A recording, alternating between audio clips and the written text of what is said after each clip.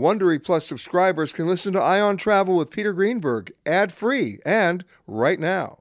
Join Wondery Plus in the Wondery app or on Apple Podcasts. This spring, if you'd rather spend time enjoying your lawn instead of trying to keep it alive, there's good news. True Green is the easiest and most affordable way to get a beautiful lawn. All you have to do is water and mow, and they'll do the rest. Weed control, fertilization, aeration, and even some things you might not even think of. They'll do all of it, while you can do literally anything else. With True Green, you can have your lawn looking as good as a putting green. That's not hyperbole. True Green is the official lawn care treatment provider of the PGA Tour. True Green offers a satisfaction guarantee, and they have a verified best price promise, which guarantees you the lowest price with no compromise on quality. You do you. Let True Green do your lawn care. Visit truegreen.com to get the best lawn at the best price with the best people guaranteed. Okay, it's time to commit. 2024 is the year for prioritizing yourself. Begin your new smile journey with Byte, and you could start seeing results in just 2 to 3 weeks. Just order your at-home impression kit today for only $14.95 at Byte.com. Byte clear liners are doctor-directed and delivered to your door. Treatment costs thousands less than braces, plus they offer financing options, accept eligible insurance, and you could pay with your HSA, FSA. Get 80% off your impression kit when you use code WONDERY at Byte.com. That's BYTE.com. Start your confidence journey today with Byte.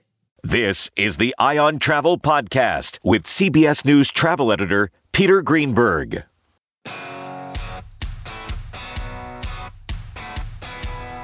Hi, everybody. Peter Greenberg here, and welcome to another edition of the Ion Travel Podcast.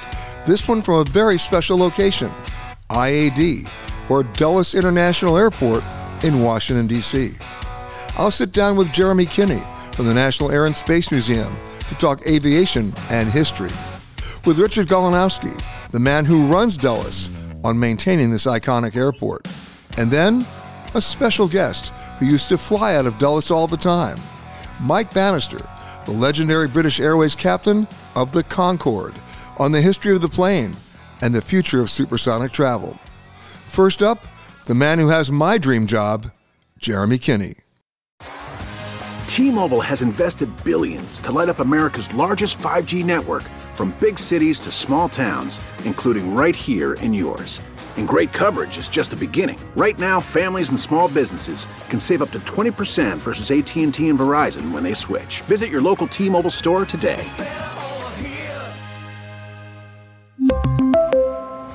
Plan savings with 3 lines of T-Mobile Essentials versus comparable available plans. Plan features and taxes and fees may vary. Graduation is a sweet occasion, but finding the perfect gift can be a bitter struggle. MMS.com has a solution. Personalized M&Ms. Just imagine the look on your grad's face when they receive a custom candy creation featuring their school's colors, name, and even their photo printed right on some M&Ms. It's a thoughtful way to celebrate their accomplishments and make the occasion even more special. Visit MMS.com to create your own personalized gifts and party favors for graduations, weddings, birthdays, and more. That's MMS.com. Use code WONDERY to receive 15% off your next order. Jeremy Kinney, welcome back, sir. Thank you for having me. In the district, of course, there's the National Air and Space Museum, and where we are right now, very close to where we are right now, is the Udvar Hazy campus of the National Air and Space Museum, which is hangars full of stuff that it's unbelievable. You must be like the kid in the candy store because you get to curate thousands of items. It's amazing. The Air and Space Museum has 78,000 objects. But who's counting? Oh, my God. Yeah, right. And just at the Udvar Hazy Center, we have almost 200 air and spacecraft there on display. And when I say hangars, you got everything there from, it's the Enola Gay? That's right, the world's first atomic bomber. They dropped the bomb on Hiroshima. And you also have a Concorde. Yep, the Air France Concorde, also an SR-71 Blackbird. Which at one point set the speed record. That's right. On its delivery flight, it broke a transcontinental speed record from the West Coast to Dulles Airport, just under an hour. Now think about that, guys. Today, if you want to go from L.A. to Dulles, it's about 5. This one did it in 1 hour. That's right, 5 times as fast. Of course, it was top secret at the time. Well, it was a pretty public delivery flight. I mean, when I walked in the lobby here, there's a picture of that Blackbird flying over Dulles. Wow. But if you really want to spend some time, and you can't do it in a day, I promise you, every time I go out there, I see something new that I didn't see before. And in Washington, D.C., in the district, of course, and the best thing about the museum, it's free. That's right. You do have a $15 parking, but it's free to get in the museum. Right. And in Washington, you don't need the parking. You just show up. That's right. But when you walk into the National Aerospace Museum in D.C., what you're seeing spacecrafts from the Mercury spacecraft. You're seeing Lindbergh's plane, right? That's right, Spirit of St. Louis. And the thing, I have to tell you, Jeremy, I thought I knew everything when it came to planes. When I saw the Spirit of St. Louis and I looked at it up close and personal, I was blown away by one thing that you never think about until you actually physically see it. There was no front window. That's right. He could not look ahead. He was looking at how do you make a plane with no front window? Well, Lindbergh's all about calculating that risk, right? And so he wanted the fuel tank in front of him in case he crashed. He didn't want a fuel tank behind him because if he crashed, it would crush him, and then they would get all over him and he would catch on fire. And so he made that risk that he only needed to see outside the aircraft with his periscope for landing and takeoff. And then he just navigated by instruments, and he would look out the window when he needed to. Wow. I mean, talk about pre-planning. That airplane is made for one thing, a transatlantic flight. Yeah, one time. That's right. So here's my stupid question. Maybe you have the answer. Okay, we know he flew it from the U.S. to Bourget. Mm-hmm. How did it get back? Came back by ship. And so Lindbergh was an international celebrity after making that flight, and the Spirit was packed up into big crates and brought back on an American warship. And then it was reassembled, and then he flew it all over the U.S. and he flew it down to Latin and South America, but he only made one transatlantic flight. I'm reminded about when Lindbergh was dying, and he didn't have many more days to live. He wanted to go see Hawaii, and they said, "Well, how are we going to fly him there?" I mean, he couldn't really sit up on the plane. So United Airlines made a special provision, and they literally put him on a stretcher and on a 747 with the old circular staircase. Somehow they got that stretcher upstairs to the upper deck. The upper deck was completely reserved only for him, and they laid him out. They put the seats down. They laid the stretcher on top of the seat so he could look out the window. And then they got special permission as they got to Hawaii where the pilot could drop down to like 800 feet and fly over every island one last time and bank to the right so he could look out. And today, about 2 years ago, I flew with a friend from Maui all around the islands, and we flew right over where he was buried. His burial part is, I mean, you couldn't have a better view.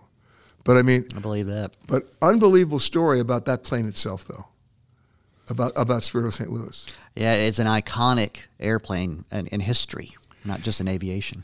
Is it possible for you, as the curator here, to tell me the most exciting piece of equipment you have at the museum?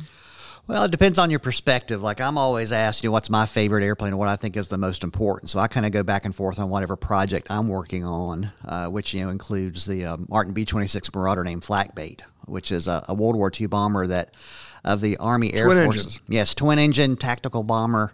It flew the most missions of World War II of any American aircraft. And I don't think people know that. Yeah, over 200 missions. Was the Martin, were they did the bombing on Dresden too? Well, yeah, this was a medium bomber, so it would have been involved in the Normandy invasion. It would have been bombing, just beyond the battlefield to help with the Allies pushing forward across Europe. Right. Whereas something like a B-17, which we just recently brought into the building and components, that's a strategic bomber, so that would have been involved in the bombing of Dresden, that type of aircraft. And then, of course, there was Mitchell's raid over Tokyo. That's right. Yep, Doolittle flying B-25 Mitchells. Yep. The Mitchell, right? Yep. I mean, you need to see that video. The old footage, how they got B-25s on an aircraft carrier. Mm-hmm. That alone is like, what were you thinking? How you could actually get that plane in the air. It's like putting a 747 on a go-kart track, but they did it. And they also knew when they took off, they couldn't come back. Yeah, if you really want to understand how dynamic and exciting aviation was in the 20s, 30s, and 40s, look at Jimmy Doolittle. Here's a person who was an air racer, the first PhD in aeronautical science, aeronautical engineering.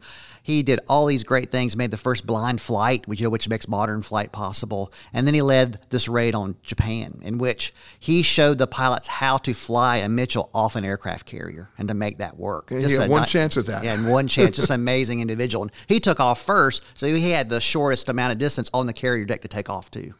Of course, you get the engines up to full speed, right? Max throttle. Max throttle, and that plane was shaking. And then had to get off the airplane. And that's just such a tense moment, in the history of the United States, especially in World War II, and that mission had to succeed. For all sorts of reasons. Yep. Absolutely. And here we are at Dulles Airport. So much of aviation history happened here, too. That's right. Just talk about America's airport. This story of this gigantic airport that once was outside Washington, D.C., kind of out in the country, and how that Northern Virginia has just grown around it. But all the major airlines, that airline story, the international travel, all happens here in these moments of, how we go out, how Americans go out to the rest of the world. Dulles is one of those places that happens. In fact, I think, I don't know if you've accumulated this data, but I think it's safe to argue that there have probably been more inaugural flights out of this airport internationally than any other airport. Yeah, much more so for these airlines because it's it's a flagship airport, right, for the airlines to really show off what they can do. And of course, if you're going to fly transcon, you fly from this airport. It's not just Reagan has got shorter flights because of the perimeter rule, and they can't accommodate the wide bodies. It's simply not big enough an airport. But here, you get everybody here. That's right. Always, at the Verhazy Center, which is in the flight path of, it's on the Dulles property itself. Around 5 o'clock in the afternoon, you see those international flights just rolling in. Talking to Jeremy Kinney, the Associate Director for Research, and I love this title, Curatorial Affairs. I feel I should be bowing, at the National Air and Space Museum, and I should say museums because you have the one in the district and you have Udvar-Hazy right out here near Dulles. That's right. How many different planes did you say were at Udvar-Hazy? Almost 200 air and spacecraft. There's about 180 aircraft, and we got about 20 or so spacecraft, if you want to count, guided missiles as well as the Space Shuttle Discovery. How many planes do you get a year that are either given to you or that you acquire? Yeah, we just calculated that. And we get an average about three to four aircraft over a year. And especially since the Udvar-Hazy Center opened, we've averaged about 3 aircraft a year since opening over the past 20 years. Well, that facility, you actually have the space to get them. That's right. And that's what the Udvar-Hazy Center was for, is that we had the Downtown Mall Museum, but we had this tremendous collection. And so the Udvar-Hazy Center with the Boeing Aviation Hangar, the McDonnell Space Hangar, allows us to display these large objects so people can see it in a hangar format too, which is a traditional museum format, but allows us to display 10% of our collection, which is a lot more than other museums. So the other 90% is in storage? Storage, loan, in various states of being transported somewhere. So, do you have a Ford Trimotor? Yes, we do, in the America by Air Hall in the National Mall building. Well, I'll tell you a funny story. My grandfather was Donald Douglas's assistant and built that company into the jet age. He retired right after they designed the DC-10, and then he went on to become the commissioner of LAX. So I grew up in an aviation family. And right before my mother passed away, she said, I've got something to give you. And it was a size of an airline ticket, but folded out like an accordion, with cardboard in the front, cardboard in the back, but nicely bound. And what it was from a company called Transcontinental Air Transport, TAT, the predecessor of TWA. And it was given to my grandfather as the first passenger on the first transcontinental flight. Wow, that's amazing. And on the front of it was just a map that they followed from the East Coast to the West Coast. It was the railroad tracks. That's how they followed it, right? And on the back was a certificate saying he was the passenger, and it was signed by the pilot. You ready? Charles Lindbergh. That's right. And there was the tail number of the plane, which was a Ford Trimotor. Okay. I went out to Oshkosh a couple of years ago for the EAA show, the most amazing aviation show you'll ever see. It's the busiest airport in the world for about 5 days. That's right. And we're talking thousands of takeoffs and landings. And when I got there, they said, "Oh, listen, we'd like to offer you a ride on a special plane today." And I said, "What's the plane?" They said, "Well, we brought it out of the museum in Ohio. It still flies, and we got the guys to fly it. It's a Ford Trimotor." It was the same plane. Wow, that's amazing. So 85 years after my grandfather took that flight, I was on the same plane. That blew me away. Do they know that? Or is that a pleasant surprise? It was a pleasant surprise once I got back and looked at the pictures. Yeah. That's awesome. It's like, oh my God, how did that happen? Yeah. And you walk on the plane, the sides of the plane are wood. It's all wood wainscoting and chandelier glasses. That's It's right. like It's like a Pullman car. It was a train that flew. Yep. Unbelievable. So you got the Ford Tri-Motor. That's right. Wow. And back at the facility in the district, I think you have a cutaway of an Eastern Airlines DC-6. That's right. You can walk in. The visitors can walk inside of it. So it's the front nose section has been cut off, and you can walk in it to get an idea of what it was like to be in one of those aircraft. And the other thing that you see up close and personal, which unless you see it, you can't appreciate it. The Mercury spacecraft, right, was so small. That's right. You would need 2 industrial spatulas to get anybody in that thing, right? That's right. We have Freedom 7, which is, Alan Shepard's, May 1961, first American in space, capsule. And people always wondered the size of that. So that's, the astronauts called themselves Spam in a can, and there's a reason why. The Mercury 7 did. So, well, I'm reminded on John Glenn's flight, he was the first orbital flight, right? Because Shepard and Grissom just went up and came down. That's right. John Glenn actually went around 3 times. Yep. And on his second orbit, Mercury Control, they left the mic on, and they said to him, "How's it going, John?" And this is what he said: "It gives me great comfort knowing, as I circle above the Earth, that every single component part of this spacecraft was built by the lowest bidder." Yep, that's the story. That was his sense of humor. Yep. But you need to go see these spacecrafts to realize, first of all, what the technology was then, right? Way before digital. It was all analog, but how small it was. It really seeing the artifacts. That's the role of the Smithsonian, the Air and Space Museum, is you need to see these objects and really, you can bring your own experience, your own perspective, but it's just you can stand there in awe, like this is the real thing. And then when you come out here to Dulles, you should walk the terminals to look at all the airlines that fly here, and then go to Udvar-Hazy to see the history of all the planes that were here, because every international airline at one point was coming from Dulles. Yeah, and Udvar-Hazy is very interesting because it gets just over 1 million visitors a year, which is successful in its own right as a museum. Because people, and you see a lot of people with their luggage checking it through security because they've got a layover and they're going to go to that museum to see the artifacts. If you've got time on a layover, absolutely do it. You will not be disappointed. It's amazing. And of course, get to the Air and Space Museum in Washington in the district. You still have the IMAX Theater. That's right. Well, it'll be opening next year, but yep, it's there. It's coming back. Will be there. I mean, the very first IMAX film I ever saw was To Fly. And oh my God, that's when you really appreciated it. Way before Top Gun. Way before Top Gun. My thanks to Jeremy. From a design and operational perspective, Dulles is an iconic airport. Every international airline wants to fly to our nation's capital. And along with that comes some great history and great challenges as well. Richard Golanowski runs the show. Richard Golanowski, how are you, sir? Thank you, Peter. I'm well, thank you. I look at the design of this airport and the message that it gave when it was built, right? This curving terminal. The design itself there was a certain amount of glamour. There was a certain amount of importance, and that's still there today. What about that do you work to preserve? Because it does send a message that it's the nation's capital, and this is a big deal. Absolutely, Peter. So as you know, it was designed by Yuri Cernan back in the 60s, and we have done everything we could to preserve the image and the function of Dulles Airport. It was the first airport designed for jet aviation back in the 60s, and we're very proud of that. And way before JFK. Absolutely. And in fact, JFK was here on the opening day, November 17th, 1962. And as a matter of fact, the day after, 2 days after, was actually the first flight. So JFK was here for the inauguration, for the opening. We locked the doors, he left. 2 days later, we had our first flight up to Newark. Which airline? Eastern. Eastern, of course, in my book stands for every airplane starts today except right now. But that's another story. But that's who pioneered it, right? That's right. That's correct. And that was a short flight. It was very short. Pioneering of the shuttle, when you think about it. That's right. I remember the old shuttle flights where they used to roll out an Electra.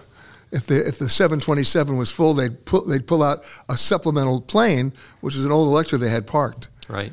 But when you opened up this airport, it was the age of the DC-8s. Correct. And the age of the 707s, right? So your transatlantic service was 707s. Correct. And we had a lot of interest at the time, but when we opened up originally, there wasn't a lot of activity. And it was a very slow, gradual increase in activity over the years. Because the primary airport was national. Absolutely. You were the first airport, I believe, for the Concorde. Yes, we were. Right. And that was a great time. We enjoyed it. Our neighbors to the north and south did not necessarily enjoy it, but it was very exciting for the airport. Exactly.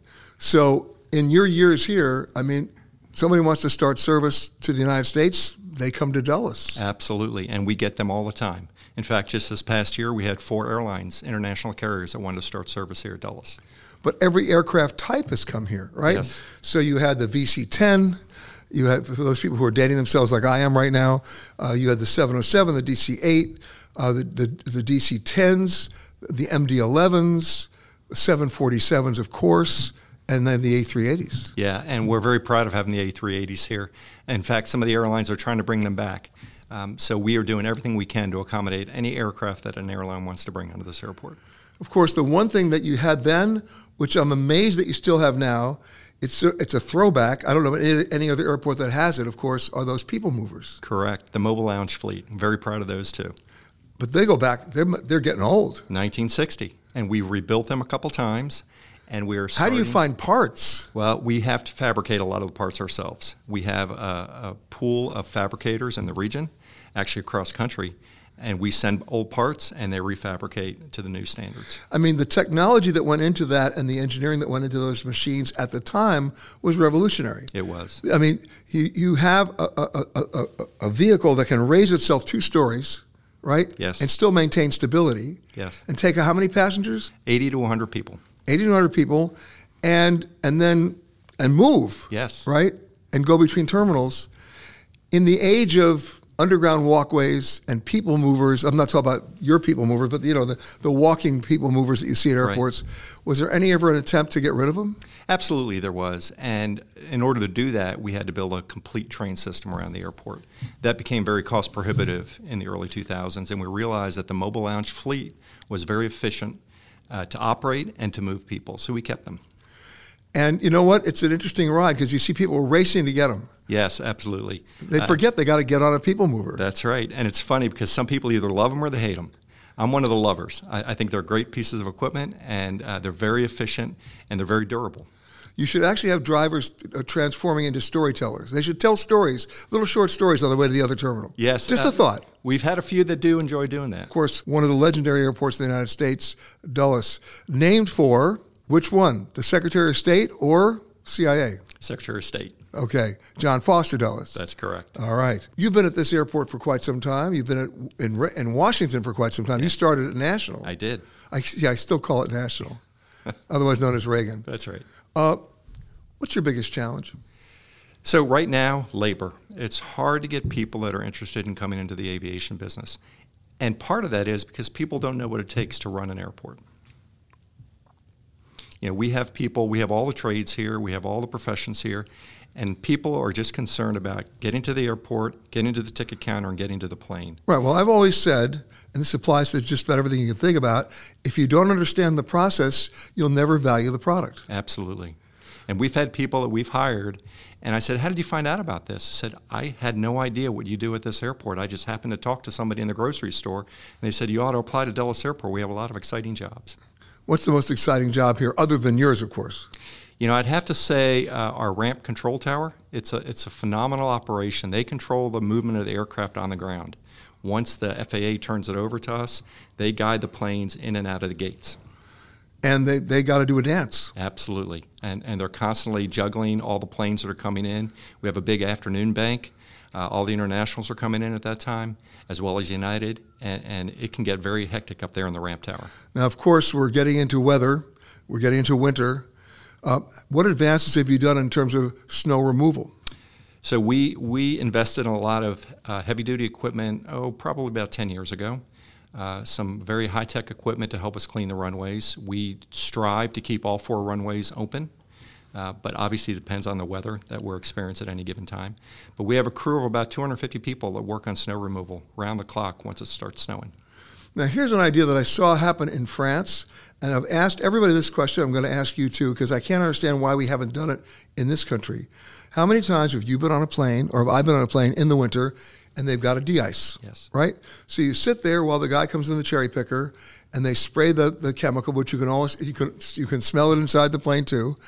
And then they do a good job. Then you push back from the gate, and you're in a line of 30 other planes, and then you got to go back and de-ice again. Yep. Right?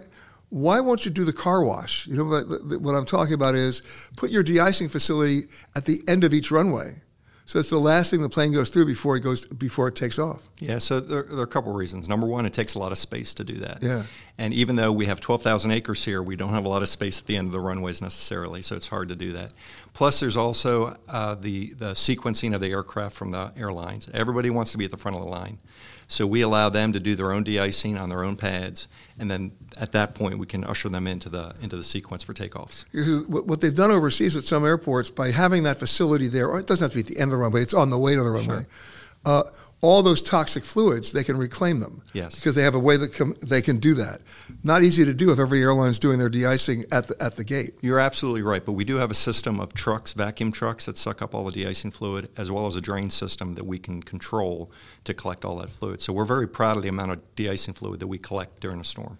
And you see some airports in America that have an unbelievable record of operating in snow that they never close, like Salt Lake. I still don't know how they figured that out. And then you have other airports, if the word snow shows up, they close the airport. Right. Right, like DFW. DFW does not understand weather. Let's close the ramp. Okay, why? I don't know. Let's just close the ramp, right? But you guys stay open. We do. And like I said, we're very proud of our open percentage, our open time. And we have, like I said, we have a large crew that's very dedicated to keeping this airport open. And we actually compete with National Airport to make sure that we don't close when they might. It's a friendly competition between the two airports. See, in New York, you've got 4 airports. Yeah, 5 if you add Stewart. But I mean, you have Newark, you have LaGuardia, you have Kennedy, you have Islip, and then there's Stewart, right? Right. And Newark always closes first, right? Followed by LaGuardia, followed by Kennedy.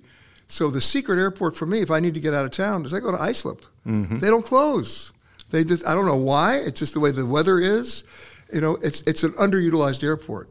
Some would argue that you're an underutilized airport because you still can take a lot of new planes coming in. We can. Airlines. Absolutely. We can take not just new carriers, but getting back to snow, we take a lot of diversions from the Northeast.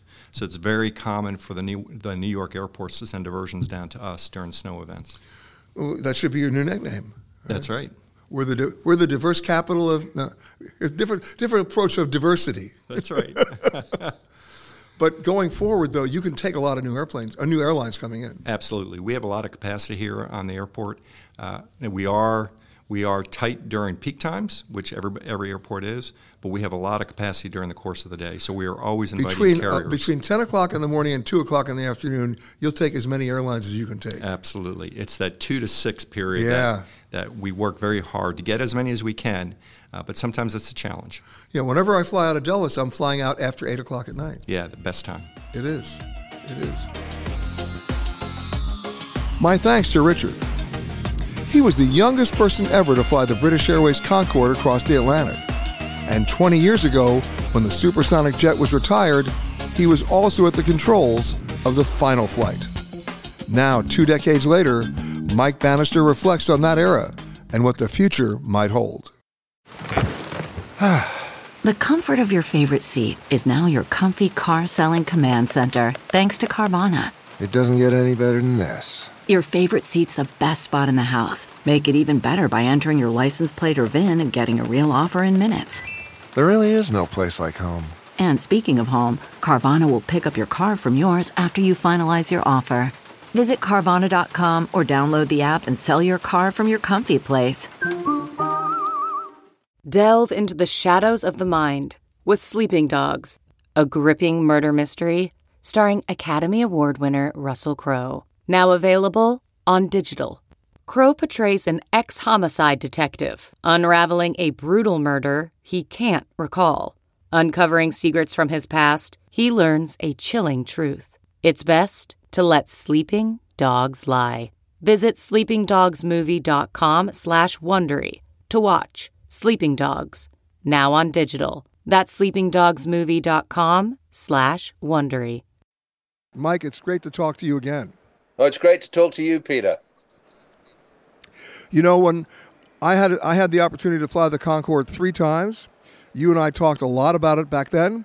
It's also hard to believe that it's been 20 years since you flew the last Concorde flight before it was retired from service. 20 years ago. My goodness. I mean, so often people say that time flies. I guess with Concorde having flown at twice the speed of sound, time flies really quickly. It just doesn't seem like 20 years. It seems like maybe 20 weeks or perhaps 20 months, but never 20 years. The memories are so strong. And of course, they're all very joyous memories, and they come back so often. And I'm very lucky in that I still get the opportunity to fly the airplane on a regular basis. How is that happening, you might ask? Well, at Brooklands... I'm asking, yes. Yeah, at Brooklands Museum in Weybridge in the UK, we have the only Concorde simulator that has survived. There were 2, one in Britain, one in France, and the one in Britain was moved up to the museum at Brooklands after the retirement of the airplane, and our very clever engineers and volunteers there got the simulator flying again, and the simulator now flies better than it did when it was with British Airways because computers and visuals have come on so much, and it is actually the 22nd Concorde flight deck. 20 were built, and then the 2 simulators are real Concorde flight decks. So when I go fly that, it is just like flying the real thing. And let's talk about flying the real thing, because when you take a look at the Concorde today, and we look back at it, it was really a 1958 technology airplane. It was a military jet that happened to fly passengers. I mean, when you think about it, you didn't fly the Concorde because it was comfortable, the way we fly jets today with lie-flat beds and luxurious first-class accommodations. You had maybe, 99 passengers, and the reason why you flew Concorde, other than for bragging rights, you know this, Mike, was for speed. Well, yes, it was comfortable for its time, bearing in mind, as you say, it was developed in the 50s and 60s. It first flew in 1969 and came into service in 1976, and its contemporaries during the time it was designed were the 707 and the VC-10. Compared to those, it was comfortable. Such a huge amount of legroom, 37-inch seat pitch, and it was a very comfortable aeroplane to fly on. Of course, you're only in it for 3 hours and 20 minutes, as opposed to 8 hours maybe for a 747. And the pressurization in the cabin was only equivalent to 5,000 feet as opposed to 8,000 feet in the 747. So you were up a 5,000-foot hill for just 3 hours, 20 minutes, as opposed to up an 8,000-foot mountain for 8 hours. And that really made a difference to the way that you felt. But of course, as you... And you know what? I'm saying we've come full circle, because right now, if you fly the Boeing Dreamliner, they're considering such innovations as it's pressurized to 5,000 feet. You were ahead of the game. Well, I wonder where they got the idea from. Indeed. As you say, the airplane sold speed, but of course it also sold reliability and punctuality. They were the key things that our regular customers were looking for. And our regular customers, 80% of our customers were business people, and to them, speed literally was time. And of course, you had the heavyweights, you had politicians, world leaders. I believe the Queen flew it, didn't she? Yeah, all the senior members of the royal family flew on her, as did many politicians. Of course, the celebrities did fly on her, but only 20% of our customers were celebrities or the seriously rich, or 5% of them were people having a trip of a lifetime. 80% were regular business people. Of course, senior business people, chief execs, chief operating officers, chief financial officers, of world-famous and renowned companies. And a lot of those, about 80% of those, were repeat customers who flew with Concorde, with British Airways 5 times a year or more. Some, many more than that indeed. And of course, the airfare was, I believe, on average about 10% above a first-class fare, which was already quite expensive. Yeah, it was pitched at that as part of the trade-off that had to be made between the British, the French, and particularly the US for its introduction into service. The US airlines were concerned that Concorde would cream off the premium market, and so a deal was struck that we would charge initially $500 more than a first-class fare. And it turned out, of course, for the business traveller, that doesn't matter, because if you can do in 2 days what would otherwise take 4, you're saving significantly more than $500 in your overall trip costs. So for the regular business traveller, actually Concorde was a very cost and time efficient way to travel. Exactly. And by the way, a one-way ticket averaged back then £8,000. Yep. Just a one-way ticket. Yeah, but if you compare that these days to business class across the Atlantic, it's not far short of that now. Of course, 20 years has gone on, but I mean, I have always thought that it was very good value for money if you had the money, because it enabled you to save that most precious commodity in most people's lives, and definitely in the business world, time. Indeed. And then, of course, I have to bring up a story that I worked on that you were very familiar with. In fact, you guided me through that story, Mike. It was a terrible tragedy on July 25th, 2000, when the Air France Concorde crashed shortly after takeoff from Charles de Gaulle, killing all on board. And that spelled the beginning of the end of the Concorde in service. The planes were grounded at that moment until other fixes were made. It did come back briefly, and then in 2003, you know this better than anyone because you flew the last flight. That was the last flight commercially of the Concorde. Yeah, it's a little more complex than that, as I'm sure you know, Peter. Yes, there was that awful accident in France. And if you had asked me before that how I would react to something like that, I think I would have probably said, it ain't going to happen. The airplane's so reliable. And if it did happen, it would be awful for aviation and for the supersonic project. Well, my reaction wasn't that at all. It was about the people, as you say, the 113 people that died. And my initial reaction was to ring my counterpart in Air France to see if there was anything that I could do. And as you said, the airplane was grounded for a year, but we did get her back into service. But the retirement decision within British Airways did not really revolve around the accident. Sure, it affected Air France's position on the airplane, but from British Airways' perspective, we had got the airplane flying again, we'd got our regular customer base back again, we were making significant profits. What hit us most hard was the commercial side of things. When the manufacturers, Airbus, told us that our contribution towards the maintenance cost of the airplane was going to go up from £60 million a year to £100 million a year. At that time, about $160 million a year before an airplane moved an inch. And that was just unsustainable. So for British Airways, it was a commercial decision, one that we very regrettably took. I, as you might imagine, vehemently argued against it in the executive board, but my argument didn't carry the day. And so we wanted to make sure that the retirement was a celebration and not a wake. And that was how I spent most of that last year flying Concorde, encouraging people to look back on the 27 years of successful supersonic service and to look forward to the not too distant future when there'll be supersonic passenger travel once more. And that, of course, brings me up to the point of the not too distant future. We're now 20 years later, and nothing, at least in terms of supersonic planes, have replaced the Concorde. Absolutely not, which just shows how advanced it was, what a great design it was, how forward-thinking the very clever people that did design the airplane and brought her into service were. But there are and have been a number of supersonic projects since then, and the one that seems to be, certainly in my mind, most likely to succeed is the US Boom Overture, which, when you take a look at it, is very similar to Concorde. And of course, that's probably because for a very complex problem like how to fly 100 passengers across the Atlantic at twice the speed of sound, there probably is only one perfect answer. And so Boom Overture, although it does have some differences to Concorde, is very much a similar sort of size and shape. It's got 4 engines. It's got a very similar sort of shaped wing. But of course, it has modern day technology and modern day aspirations, especially in terms of the environment, Exactly.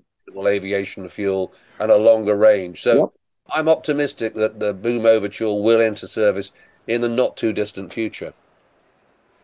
We're talking to Mike Bannister, legendary British Airways Concorde pilot, the author of Concorde, the thrilling account of history's most amazing airliner from inside the cockpit. I'd like to share a little story about me and Mike that happened on the last flight out of JFK back in 2003. Mike, you were the pilot. I was working then for the Today Show at NBC. We were going to go live to get the rollout. And I don't know if you remember this story the way I remember it, but I'm going to share it with you. Obviously, we were fiercely competitive with CBS and with NBC and with the ABC on Good Morning America. All the camera crews were lined up to go live. We were going to go live, and you and I put together a little side deal. You gave me your cell phone number, and you were sitting in the cockpit. And the deal was, because you were getting the courtesy of the airport, essentially they were saying, Mike, you can take the plane off whenever you're ready. And so you were waiting for my signal. And you know what my signal was? When ABC went to a commercial, when I knew they went to a commercial, I said, go. and you took the plane off, and the only guys who got the shot was NBC. Yeah, I remember that very well. There was another aspect to it because we had a very small window to take off because we needed to travel across the Atlantic and join up with our 2 sister Concordes for the final approach into Heathrow, where 3 aircraft came in one after the other at 2, 4, and 6 minutes past 4. So it was a very narrow window, but you managed to get right in the middle of that window and give us the signal to go. So it all worked out perfectly, certainly from my perspective, and that the airplane performed absolutely wonderfully and got us across the Atlantic at just the right time. And from your perspective, to make sure you stole a march on your competitors. So that was a really good aspect of the whole day. Well, Mike, until this very moment, ABC had no idea how we got the shot. Now they know. Well, I promise I won't tell anyone if you don't. No, it's out of the bag right now. But let me ask you this. In all seriousness, I miss the Concorde. I miss the idea of being able to fly that fast, that high. For those people who never took the plane, when you were up at 60,000 feet and you put your hand on the window, it was hot. People forget the plane was designed to stretch, about 2.5 feet during the flight because of the intense friction and altitude. And there was always that Mach meter at the front of the cabin, which told you exactly how fast you were flying. Even the food was better, you'd have to admit, right? Absolutely. If this was a video call, you'd see from the shape of me how much better the food was. We did go for the best of everything, and we had some very significant world famous chefs producing the cuisine. One time it was the Roux brothers, other times it was other very famous chefs. But it was the whole experience from the moment you arrived at the airport to the moment you left the airport. Accelerated check-in, accelerated deplaning, the very best service in the air, the very best cabin crews in the air. And we wanted to make sure that when people got off, and even though they had very high expectations of what Concorde would offer, we wanted to make sure that we exceeded those. Under promise and over deliver was the mantra. And I think 27 years of successful service proved that we did that. And the fact that many, many people flew regularly on Concorde also did that. The lead Concorde customer, a friend of mine called Fred Finn, he flew on the airplane 718 times. Now that says surely that somebody's got it right somewhere. No, it says somebody has some very deep pockets.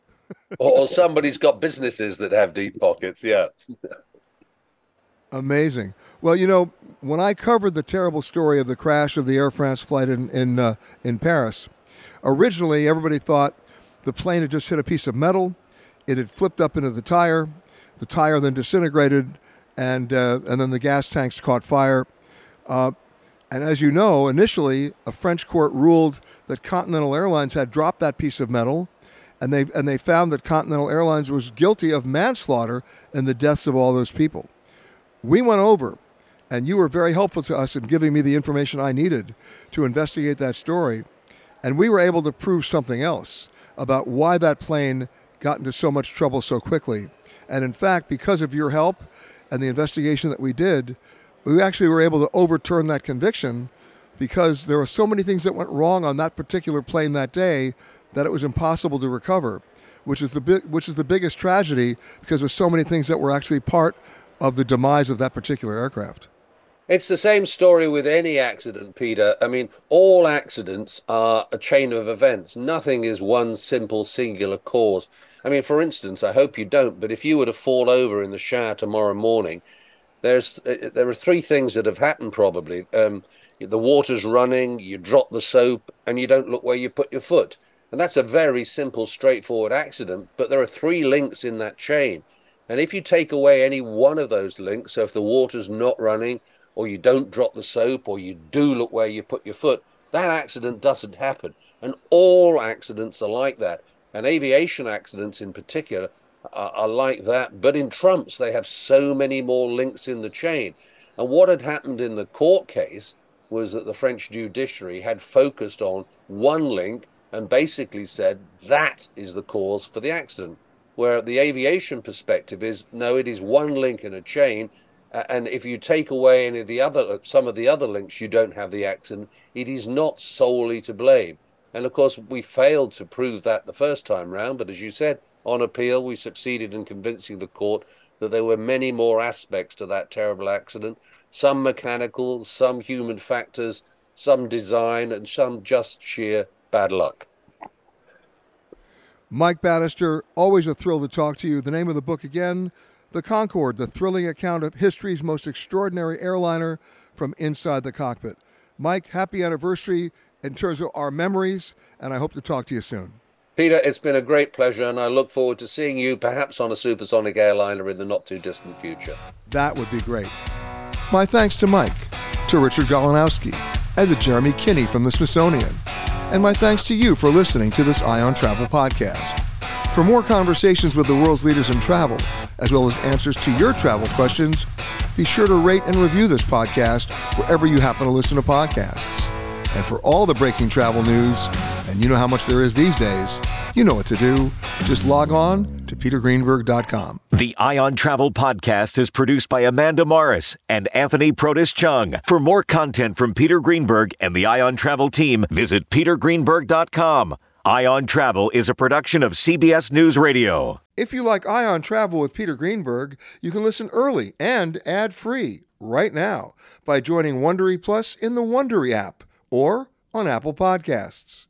Prime members can listen ad-free on Amazon Music. Before you go, tell us about yourself by filling out a short survey at Wondery.com/survey. Look around. You can find cars like these on AutoTrader, like that car riding your tail.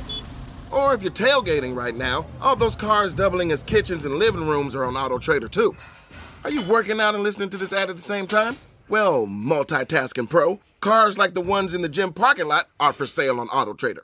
New cars, used cars, electric cars, maybe even flying cars.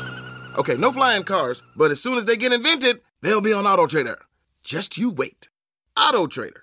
Catch every episode of 60 Minutes, America's most watched news magazine show, as a podcast. Hear in-depth investigations across politics, news, and entertainment on your schedule. Listen to 60 Minutes ad-free on Wondery Plus.